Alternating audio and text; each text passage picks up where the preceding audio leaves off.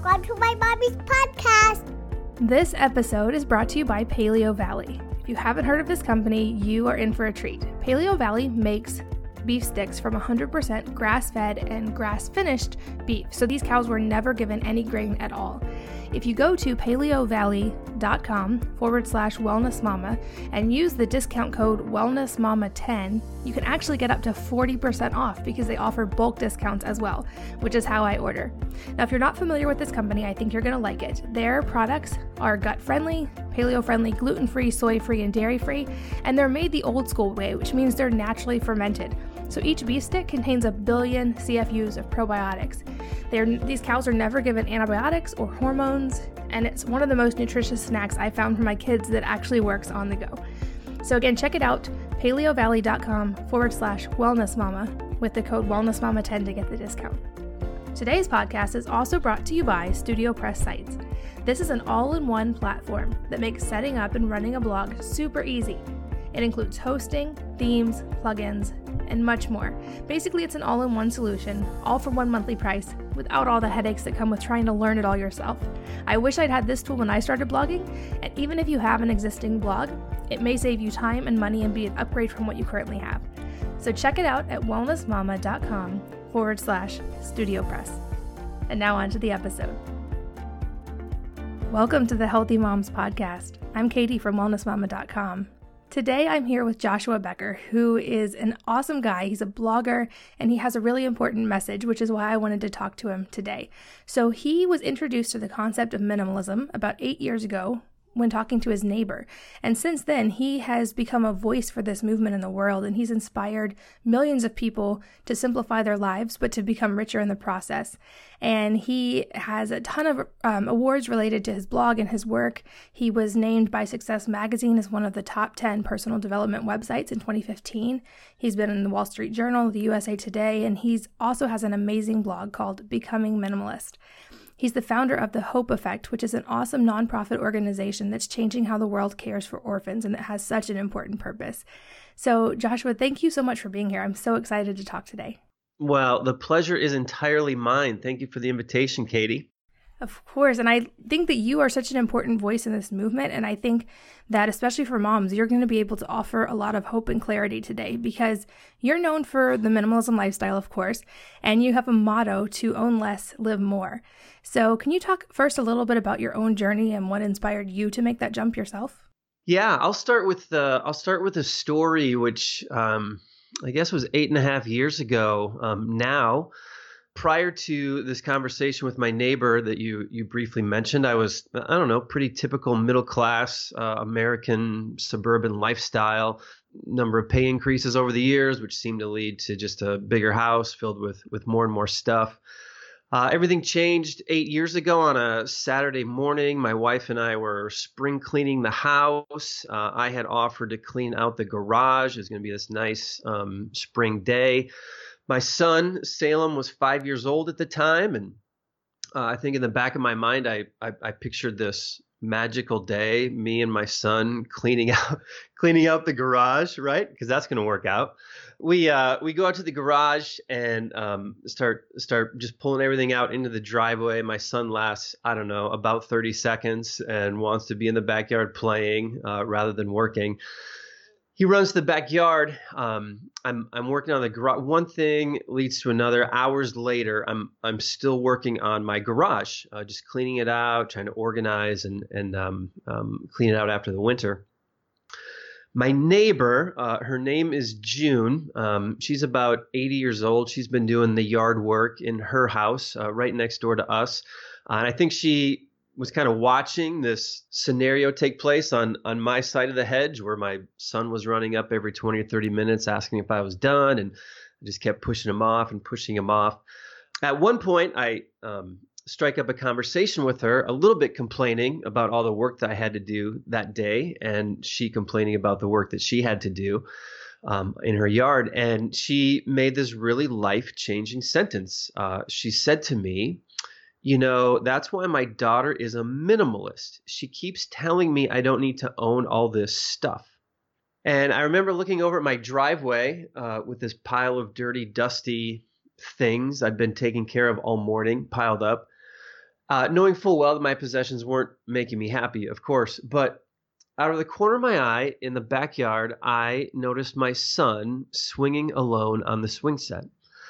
And suddenly had this realization that everything I owned wasn't making me happy, but even worse, everything I owned was actually taking me away from the very thing that did bring me happiness and purpose and fulfillment in life. And that was the moment where I think I finally realized the burden that our physical possessions become in our life, and all that might be gained and benefited from deciding to live with a smaller amount of things rather than constantly accumulating more and more. That's a really cool story. So since that day, was it a overnight process that you started getting rid of things, or how long did that actually becoming minimalist take, to use your vlog name? Yeah, sure. There's probably a short-term and a long-term answer to that. I started that night getting rid of things. I actually started in my car, of all places. I pulled my car out of the driveway and I pulled it in that evening. And I just remember looking around my car and seeing all these things. Maybe I was a little more hypersensitive to physical possessions than ever before. And I just noticed, I don't know, old maps and sunglasses and CDs and ketchup packets and Happy Meal toys and books and just a whole bunch of stuff in my car that didn't need to be there. And so it all started that night. I just grabbed a bag and I took everything out of my car that didn't need to be there. I think I left the owner's manual and the license and maybe a pair of sunglasses and got rid of everything else. But the whole process of going through our home and removing, we probably got rid of 60-70% of our things eventually. I always say there was a process where it took about 9 or 10 months of going through our home. A couple years later, we ended up moving into a smaller house and even got rid of, even purged some more things during then. So certainly there was a short term where I got started right away, but a long-term answer of what it actually looked like in my life and how long it took to actually get there. Gotcha. And so now would you say it's just like a natural everyday part of your life where you're able to maintain that without really any work at this point? It's interesting. It is the life that I want. We've just discovered so many benefits to it. And so it's something that I certainly always want to be true of me. The reality is that we live in a very consumer driven world. And so things seem to constantly always kind of creep into our homes. And so there is, I think, a kind of a constant vigilance. It's not like every day I'm going through the house and purging things, but it feels like every 3 to 4 months, especially with kids, right? That things just seem to accumulate. And so, okay, let's what do we have around here that we don't need to have? And let's make the decision to not keep those things around. That's really interesting that you said that. And I'm curious what the criteria is for if something stays or if it goes. I'm sure you're the life-changing magic of tidying up, which has gotten extremely popular lately. And I read it and definitely felt like some of the parts, I don't think she was a mom. I don't think it was geared towards families, but I also personally didn't just relate to the idea, which is very Japanese, but the idea of, does this bring you joy? And talking to your clothes, I just never quite get in that mode. So what are your criteria to decide if something fits in the lifestyle or not? Yeah, it's actually a very interesting question. And, does it spark joy? I think is her, specific words. And you find it a lot on T-shirts and coffee mugs and stuff now, which is interesting. But I would say that my criteria or my thinking is a little less happiness-based and more purpose-based, if that makes sense. And so what I would say is, what is your purpose in life? What do you want to accomplish in life? What do you want to fulfill? Who do you want to be? What do you want to do?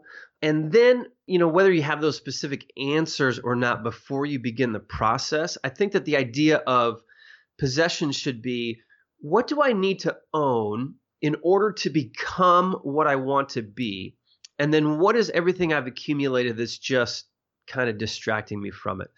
And so, for example, in my life at the time, I was a pastor. I was working at a church. And I remember reading about some of these people online, and they got down to like 2 cups and 2 plates, and they moved into really tiny homes. And I looked at my life, and I said, look, I want to be involved in my community. I want to be involved in my neighborhood. We had 2 or 3 different small groups that were meeting in our house during the week. We enjoyed having people over. I was doing some premarital counseling. We loved having, the guy and the gal over before the wedding, just for dinner. We liked being hospitable in that way. We felt that was something that was important to us and a value to us. And so we began to say, what kind of things do I need to keep in my house, or even what kind of house do I need to have in order to be that type of person? Right? I probably need more than 2 plates and need more than 2 cups. I probably need, an area in my home where we can sit and we can talk and we can meet. So those are the things that I wanted to hold on to. It was all the other stuff, the extra televisions, all the clothes that had accumulated in our closet, all the stuff and the tools in the kitchen that we've gathered. Like all those things were actually getting in the way of the things that we actually wanted to do and be with our lives. So that's kind of how I changed the question a little bit. Not necessarily does it bring me happiness or does it spark joy, but does it help me fulfill my purpose? And if it does, that's ultimately where we're going to find happiness and joy. I like that. I think that really that can apply to anybody, and definitely seems much more to me something much more doable.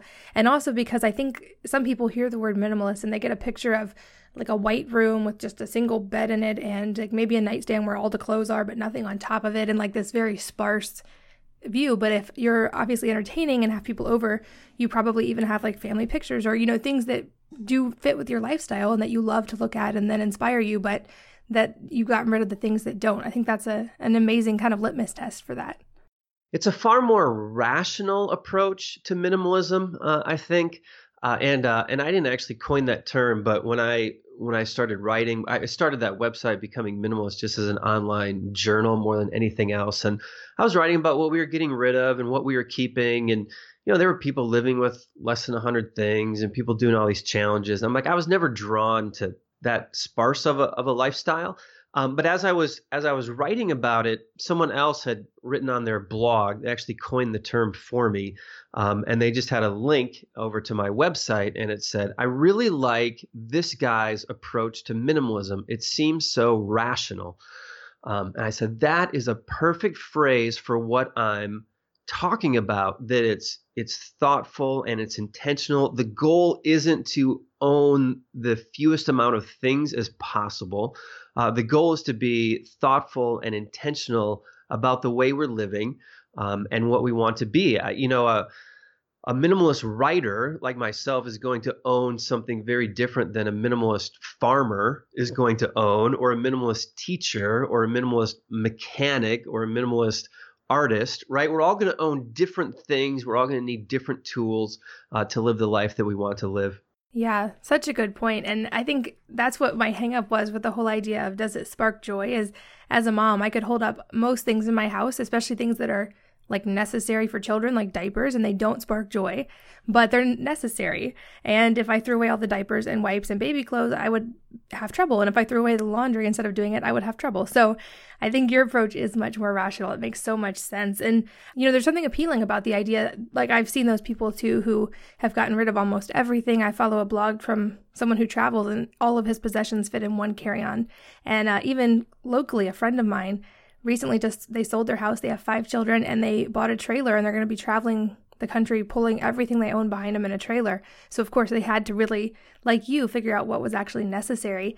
And I think there's something beautiful about that. But even for those of us who are just living in a normal lifestyle in a normal home, we can still learn from those principles. And I think that's so awesome.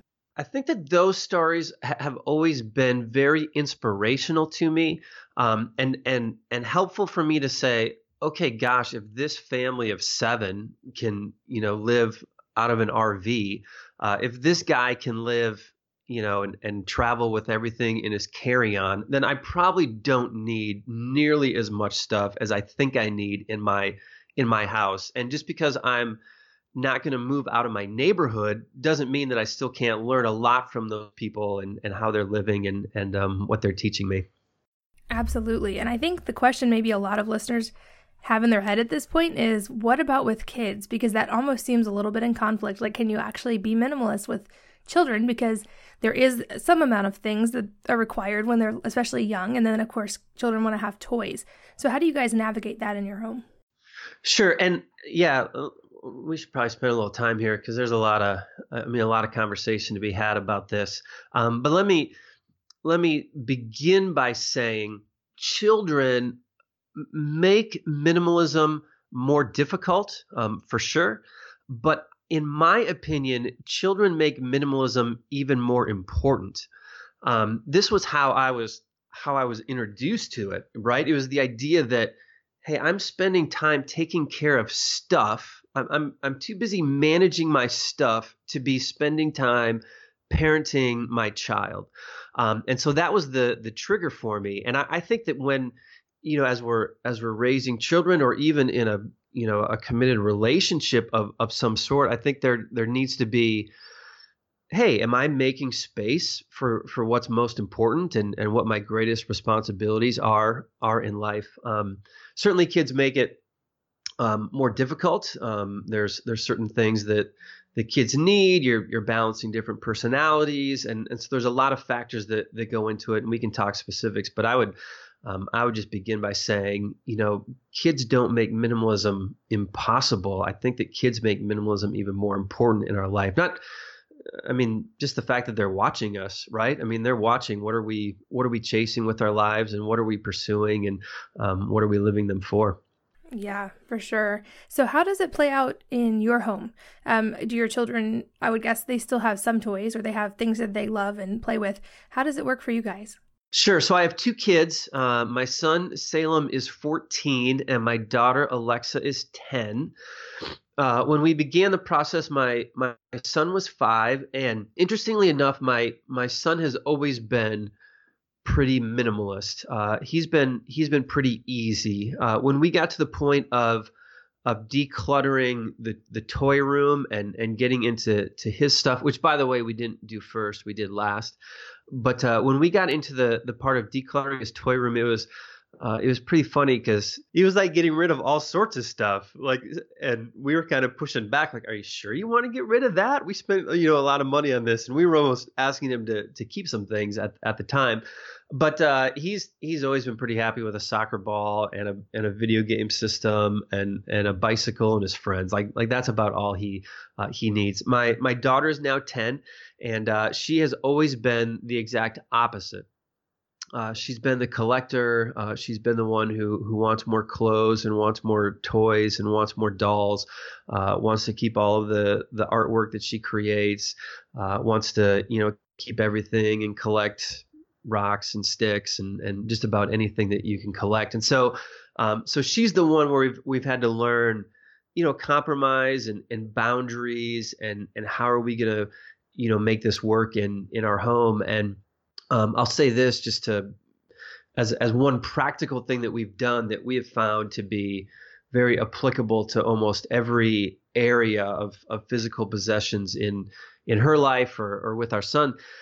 I've always been a big physical boundary guy. I find that to be very helpful with children. And so toys, for example, we'll say, so Alexa, you can keep as many toys as you want as long as they fit in your closet. You can have whatever you want. You can make the decisions. But once your toy collection no longer fits in your closet, begins to spill out into the floor, then there's a time coming where we're going to ask you to go through it and get rid of the things that you don't play with anymore.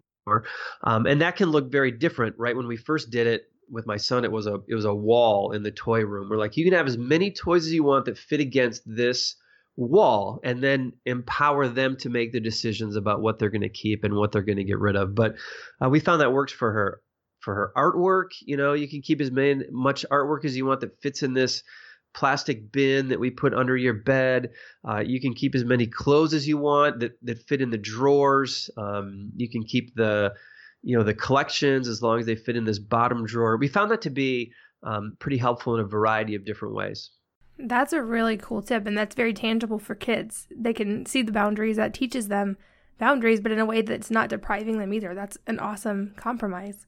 And it's like that's an important principle for kids to learn, that life is always about boundaries, right? We have limited money, we have limited time, we have limited space, we have limited energy, and helping them learn that you can't have everything, you can't buy everything, you can't keep everything, you can't spend your time doing everything. You have to make those decisions. I fear that it's kids who don't learn boundaries that become adults who haven't learned how to set them, and ultimately get themselves in all sorts of unfortunate troubles. I agree 100%. And I think that's a beautiful way that you guys do it, that you're providing the boundaries, but you're not being very like a dictator about what goes in those boxes. You're giving them choices, but in a healthy way where they can learn that within, like you said, boundaries. And I think also the beauty of that is if you're a child, you actually, even without any toys, you have so much in the world to explore. I know as a kid, we spent hours and hours and hours outside in our yard playing in the creek, and there were no toys needed. We didn't bring anything inside from that, but it was one of the fondest memories of my childhood. And I think a lot of the modern generation has lost some of that because they have so many things, so many distractions. So maybe have you seen that in your children as well, that by removing the focus on just the stuff, that they tend to have better relationships and they want to be outside and they want to explore the world more? Yeah, let me tell you two different stories related to that. There was a couple German psychologists, and I forget when this study was done. I've been quoting it for a number of years, but they did a pretty interesting study where they went into two different preschools, and in one preschool they took away every single toy, and in the other preschool they left the toys, and then they just kind of observed, and it was interesting because they said after. Certainly the kids were in shock, and it took a 1 or 2 day period of adjustment for the children when they took away all their toys. They said, but it didn't take long for children with the no toys to become more creative. They began to explore more. They began to cooperate more. They started to use their imagination a little bit more. And when you think about it, right, like that's what you're saying. And that's not even much of a stretch for us to imagine that would be the case, that the kids would learn to become, more self-motivated and take initiative and even, I think even become more generous with the toys that they do have and learn to share and learn to cooperate a little bit more. But beyond that, there's I think even a sense of contentment that our kids can learn by having fewer toys. I was talking to a friend of mine years ago over lunch, and he was kind of lamenting his son's situation a little bit, and he said, Joshua, I don't know what it is, but it seems like my son is never happy and he's never content. He says he's got a room full of toys. He's got a drawer full of video games. Him and his sister share another room full of toys. And yet whenever there's something new on television, whenever we're at the store, whenever his friends get something new, he's always begging me and asking me to get whatever the newest and latest toy is. He said it's completely opposite of the way I was. He said, I grew up pretty poor. We had 3 toys growing up, like between me and my 3 brothers. We had like 3 things. And I don't ever remember begging my parents for more stuff.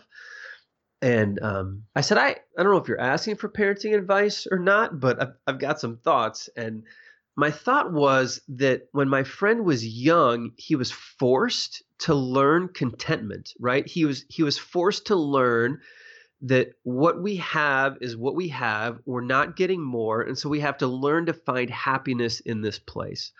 I said, your son has never been forced to do that.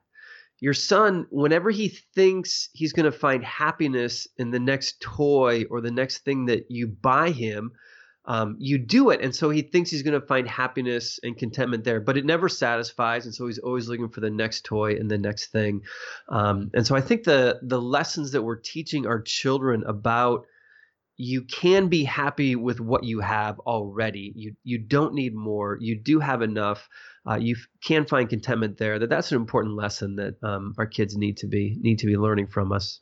I agree. And that's why I was so excited to talk to you. And I've been reading your blog actually quite a bit lately because we've tried to be as minimal as possible with our kids and have definitely not done the best job over the years. And especially with gifts that come from relatives and things that they even save their own money and buy. And I love your physical boundary suggestion for that reason. And that story you just told, my husband says all the time, he's like, when I was a kid, I don't ever remember saying I was bored or like wanting to hang out by my parents or like needing entertainment. He's like, we wanted it to be outside in the treehouse, in the tree, in the mud, wherever, all day long. And our mom had to like threaten us with our lives to come inside and get ready for bed. And I think that's an amazing point, is teaching the contentment at a young age. And society definitely does not naturally kind of guide us in that direction. So I think it does take being a lot more intentional with kids. And how you said it is more important with kids. I love that point as well.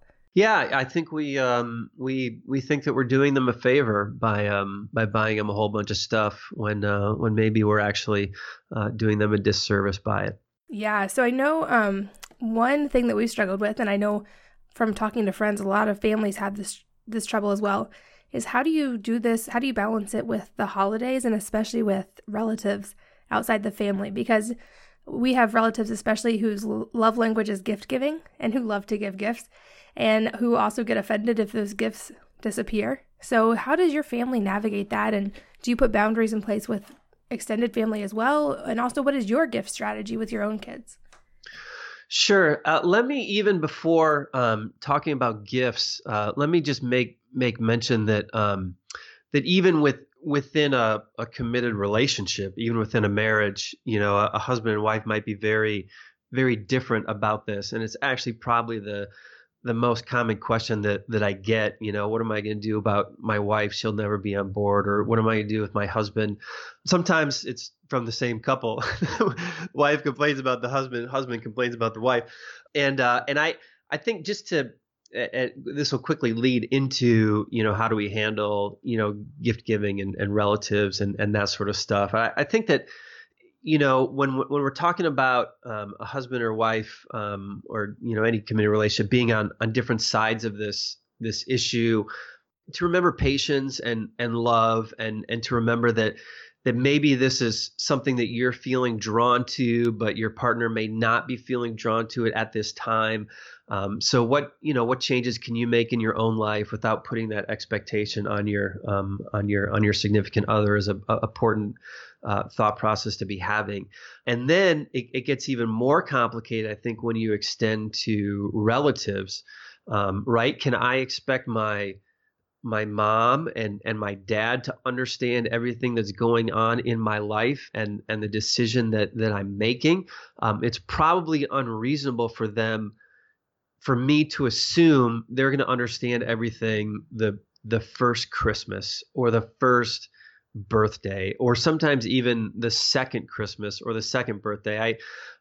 My mom knew what we were doing and was, I think, reading the blog about all the stuff that we were getting rid of. But I don't think she cared that much that first Christmas and just got, whatever she was going to get for the kids and for us. And, whatever it is what it is. And that's how she wants to express love. And by the second Christmas, we were able to say, hey, look, we're really serious about this. Like we don't want a whole bunch of stuff. We don't want a whole bunch of junk in our home. And I don't know if she made any changes the second or the third. Eventually, I think the fourth or fifth year, it starts dawning on her that we actually mean what we're saying. But when it comes to the love language of gift giving, I've always said I don't want to rob my parents of the ability to give my kids gifts. I want them to continue doing that. That doesn't mean it has to be the same types of gifts that they would have given in the past. And so I always say quality over quantity, needs over wants, and experiences over possessions.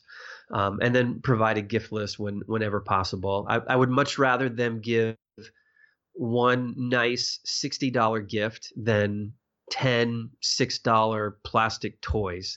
I would much rather that they They give something that my kids need, whether it be a new hobby that they're getting into, a new sport that they're getting into, a new interest that they have.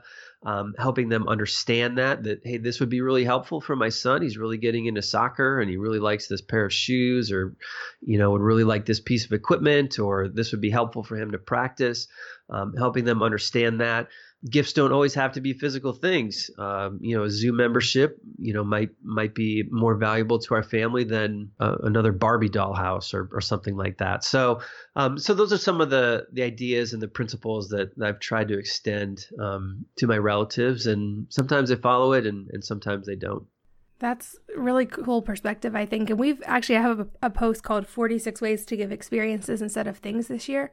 And we've tried that as well. And like you said, it's been a multi-year process. And I don't want to minimize, because I know there are families where this actually creates a lot of struggle with relatives giving way too many gifts and not respecting boundaries at all.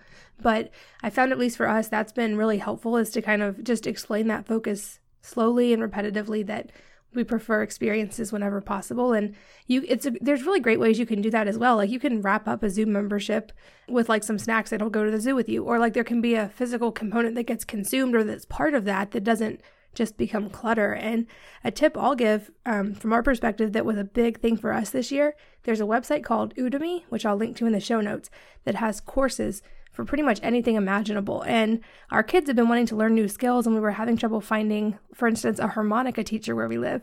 So we bought our daughter the harmonica course and a little harmonica, which actually my mom had from when I was a kid. So it was a hand-me-down harmonica. But that's an experience, and it's something she's learning and she loves, but it's very low clutter, and she's loving that experience. And also, like, I've been trying to learn with her a little bit. So it's kind of a bonding thing as well. And I think when you remove this stuff, you actually open the door for so many other fun moments like that, which you talk so much about on your blog, like all the benefits that have come to your family from removing the stuff and focusing on the people and the time instead.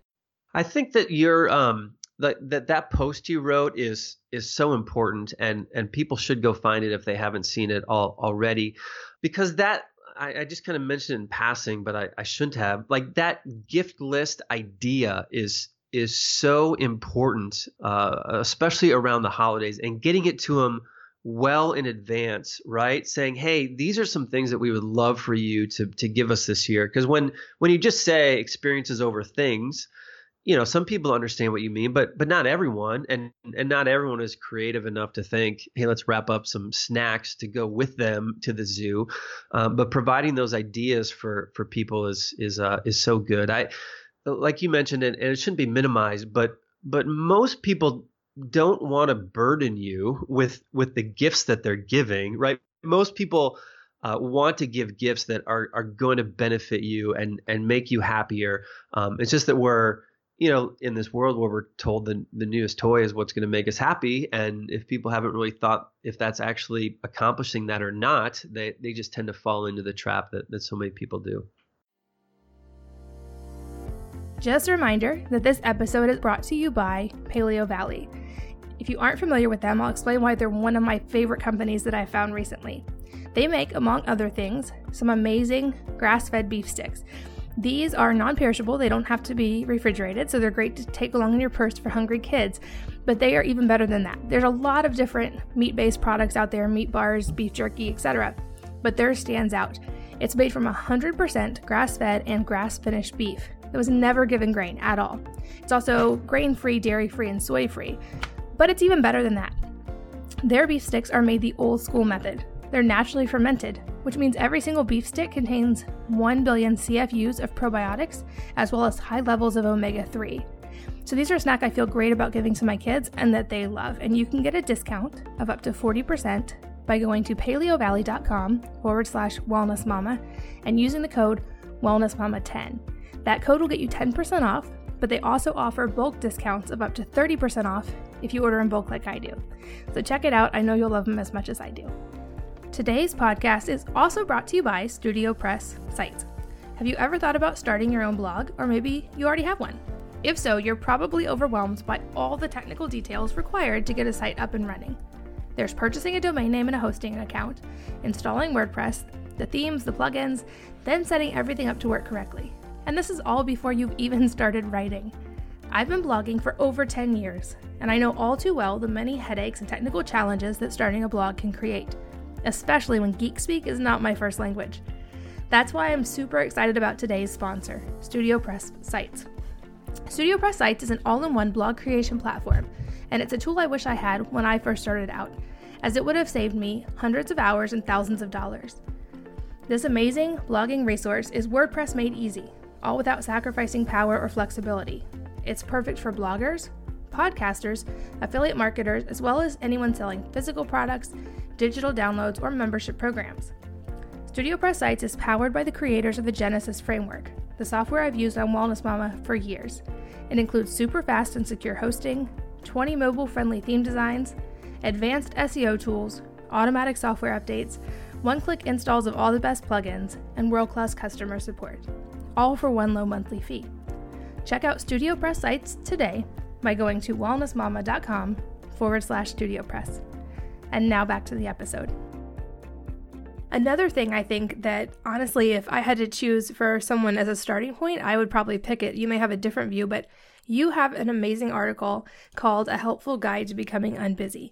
And I think that is the part of minimalism that anybody, no matter what walk of life or what their job is, they can all learn from this. Because I know so many people, and I'm guilty of it too, when someone asks how you are, they say, oh my gosh, so busy or so stressed or so whatever.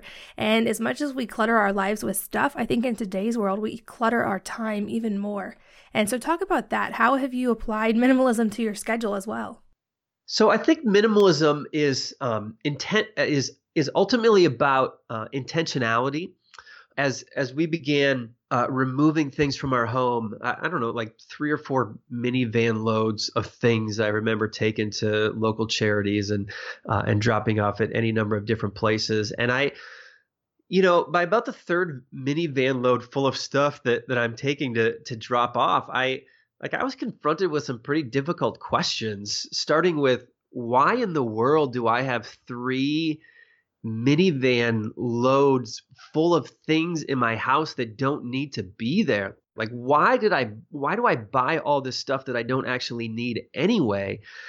And when you start kind of asking that question and running down that road, first of all, I don't think we usually like what we find in our hearts necessarily.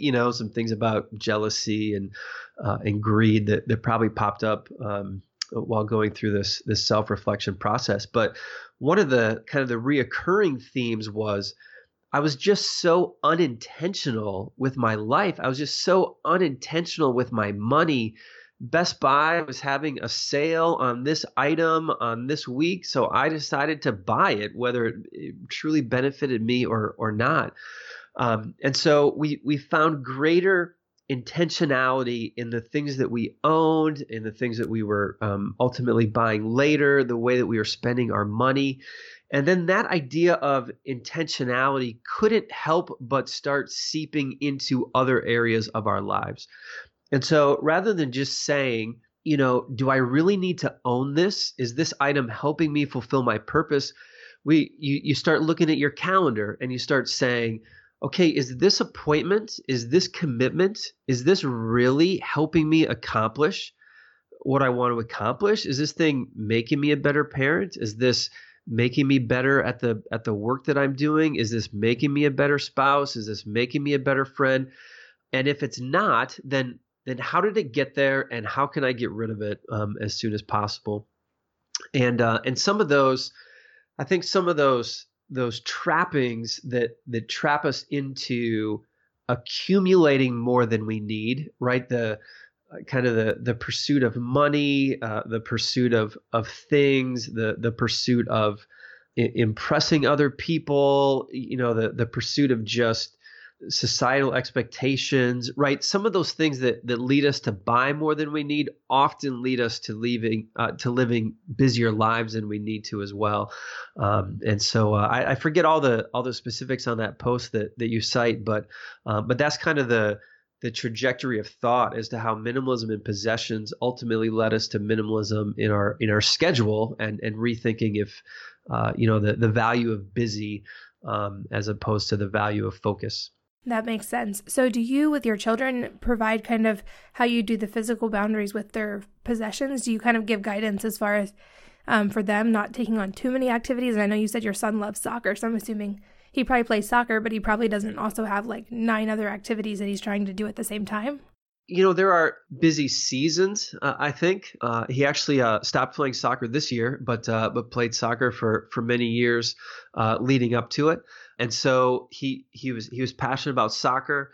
He loves band, and so he's involved in that. But I've never put any external pressure on him to say, hey, you need to be involved in this, and you need to be involved in this, and you need to be involved in that. It's more like, hey, you need to be involved somewhere, right? There should be some skill, something that you're pursuing with your life. But school is very important, so let's make sure you have time to focus on what's most important in your life, as well as complementing it. And so for us, it's probably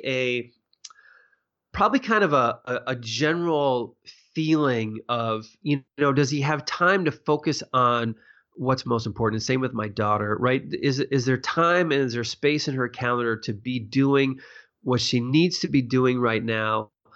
Or have we filled it so full of things that she's not, growing in any of them? And so there aren't any necessarily hard and fast rules I think that we have, but it's more of an intentional evaluation of what our kids are involved in, what we're asking them to do, what they want to do, and finding a balance between them. Gotcha. That's awesome. And so I would guess a lot of the people listening are probably a lot like me, and especially like I was when I first considered this concept of minimalism. And in full disclosure, we are definitely not anywhere as far down this journey as you are, but it's something we're striving toward. But if moms are listening, and especially families, and this just seems overwhelming. I know you said that you started slow. Can you give a little bit of guidance for just a family who's starting from scratch and this is a totally new concept?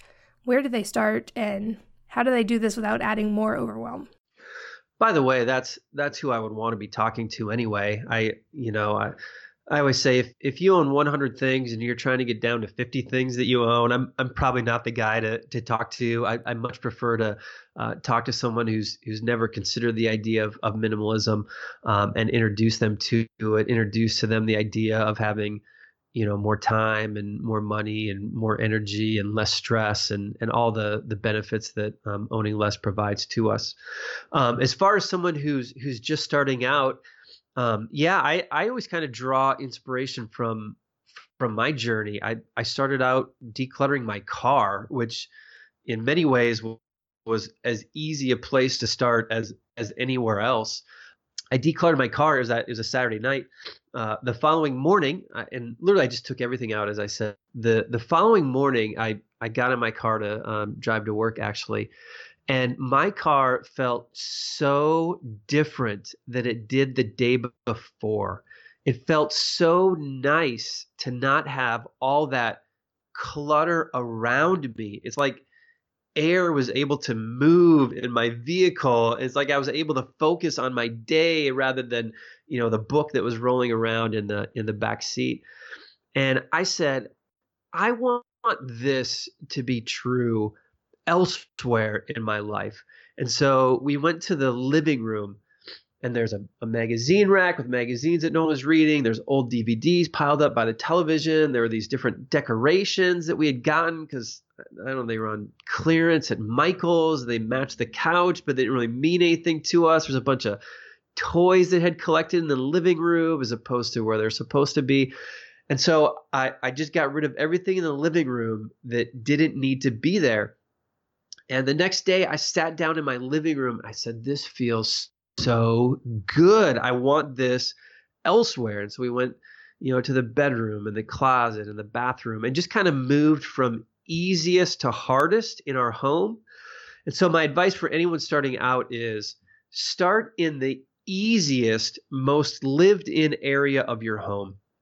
Start in a place where you can find some quick wins, where you can accomplish getting rid of the clutter.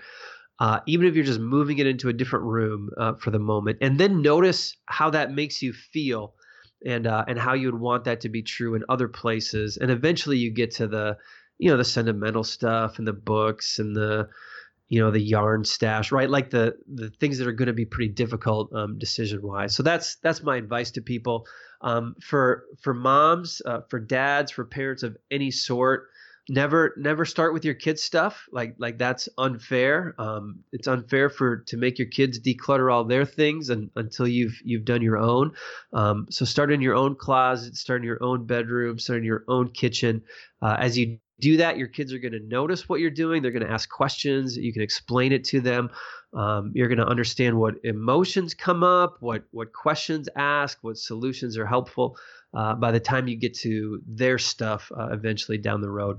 So you mentioned sentimental stuff. How did you guys handle that? I feel like that, especially for moms, would be the hardest kind of hurdle toward the end to get over, would be the baby clothes that your children wore, or the like thousands of artworks they drew for you when they were little. How did you guys navigate that? Sure.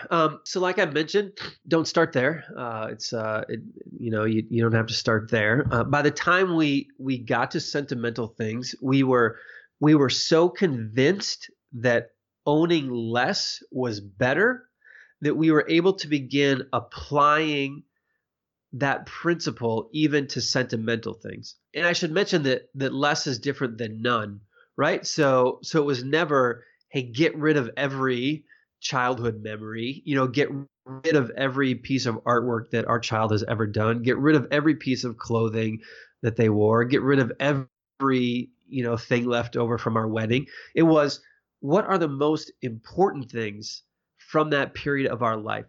The kind of the classic story I tell is of my wife, who her grandmother had died years before, and when her grandmother died, she was very close to her. She had gone through the apartment, and everyone had gone through the apartment and grabbed some different things just to remember her. And my wife came home with 2 cardboard boxes full of stuff that eventually promptly went into the basement. When we began minimizing and eventually got to the basement, we got to those 2 cardboard boxes, and we realized that all these things she had gotten to remember her grandmother had just been boxed up in the basement for years, and we hadn't even looked at any of them. And she said, this is foolish that I would do that. And so she went through the 2 boxes, and she grabbed just 3 items that reminded her most of her grandmother. She grabbed her grandmother's candy dish that was always in her living room when she went over, and now it's in our living room, and it has candy in it for when guests come over. She grabbed kind of a pin that her grandmother had on her coat whenever she saw her, and she grabbed the pin, and now it's on her coat. She wears the same one, and then her grandmother's Bible she grabbed and put that in her nightstand. And in owning fewer things, we actually brought greater value to them, and now her grandmother plays a more prominent part in our home and in our lives because we decided to own fewer sentimental things rather than more. So I think it's kind of like a museum mentality more than anything else. What makes a museum great isn't that every piece of artwork ever created is hanging on the walls, but what makes a museum great is that someone went through the boxes of things and pulled out the things that were most representative of the artist or the period of our life.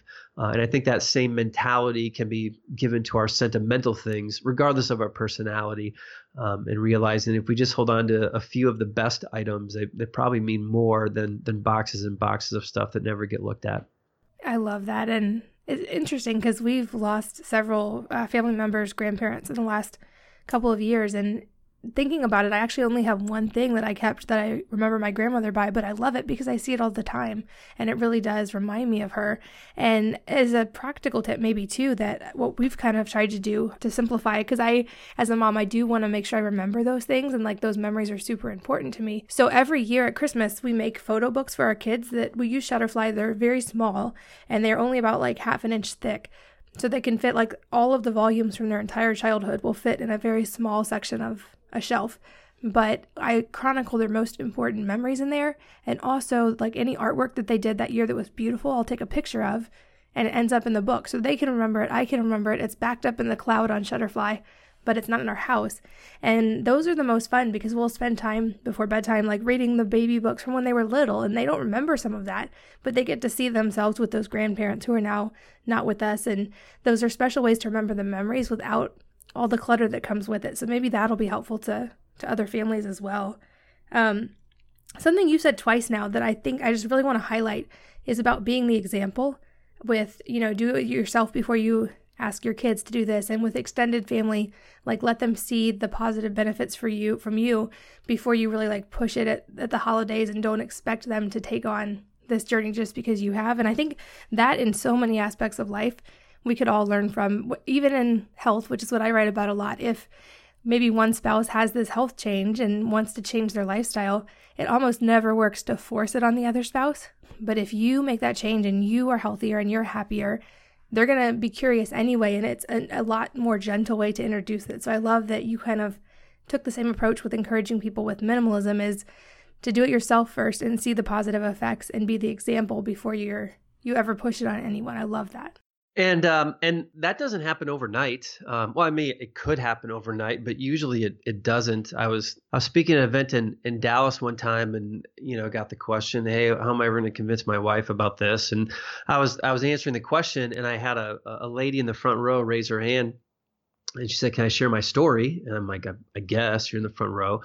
And she said, "For 5 years, I have wanted my husband to become more minimalist, and for 5 years, I've just led by example. I've done what I could with my personal things. I've kind of framed it in ways that he would understand, and ways that would draw to him, but he wanted nothing to do with it." And she said, "But just last week, for the first time, he said to me, 'Hey, this minimalism thing that you're into? I think I'm starting to see the point of it.'"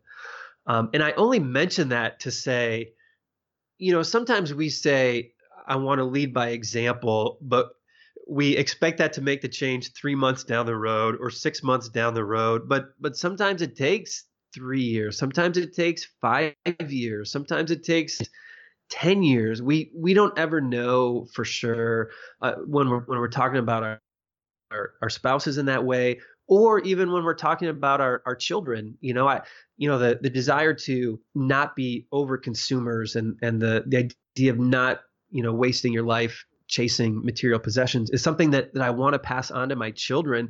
But I don't know for sure what they're going to do when they're 19 or 20 or 21. Like maybe they understand it and they apply the principles to their life, or maybe they entirely reject it and they go chasing, the bigger houses and the nicer cars, and that's what they decide that they're going to spend their life doing. I don't know for sure, but what I do know is that they've always got the example that they can come back to.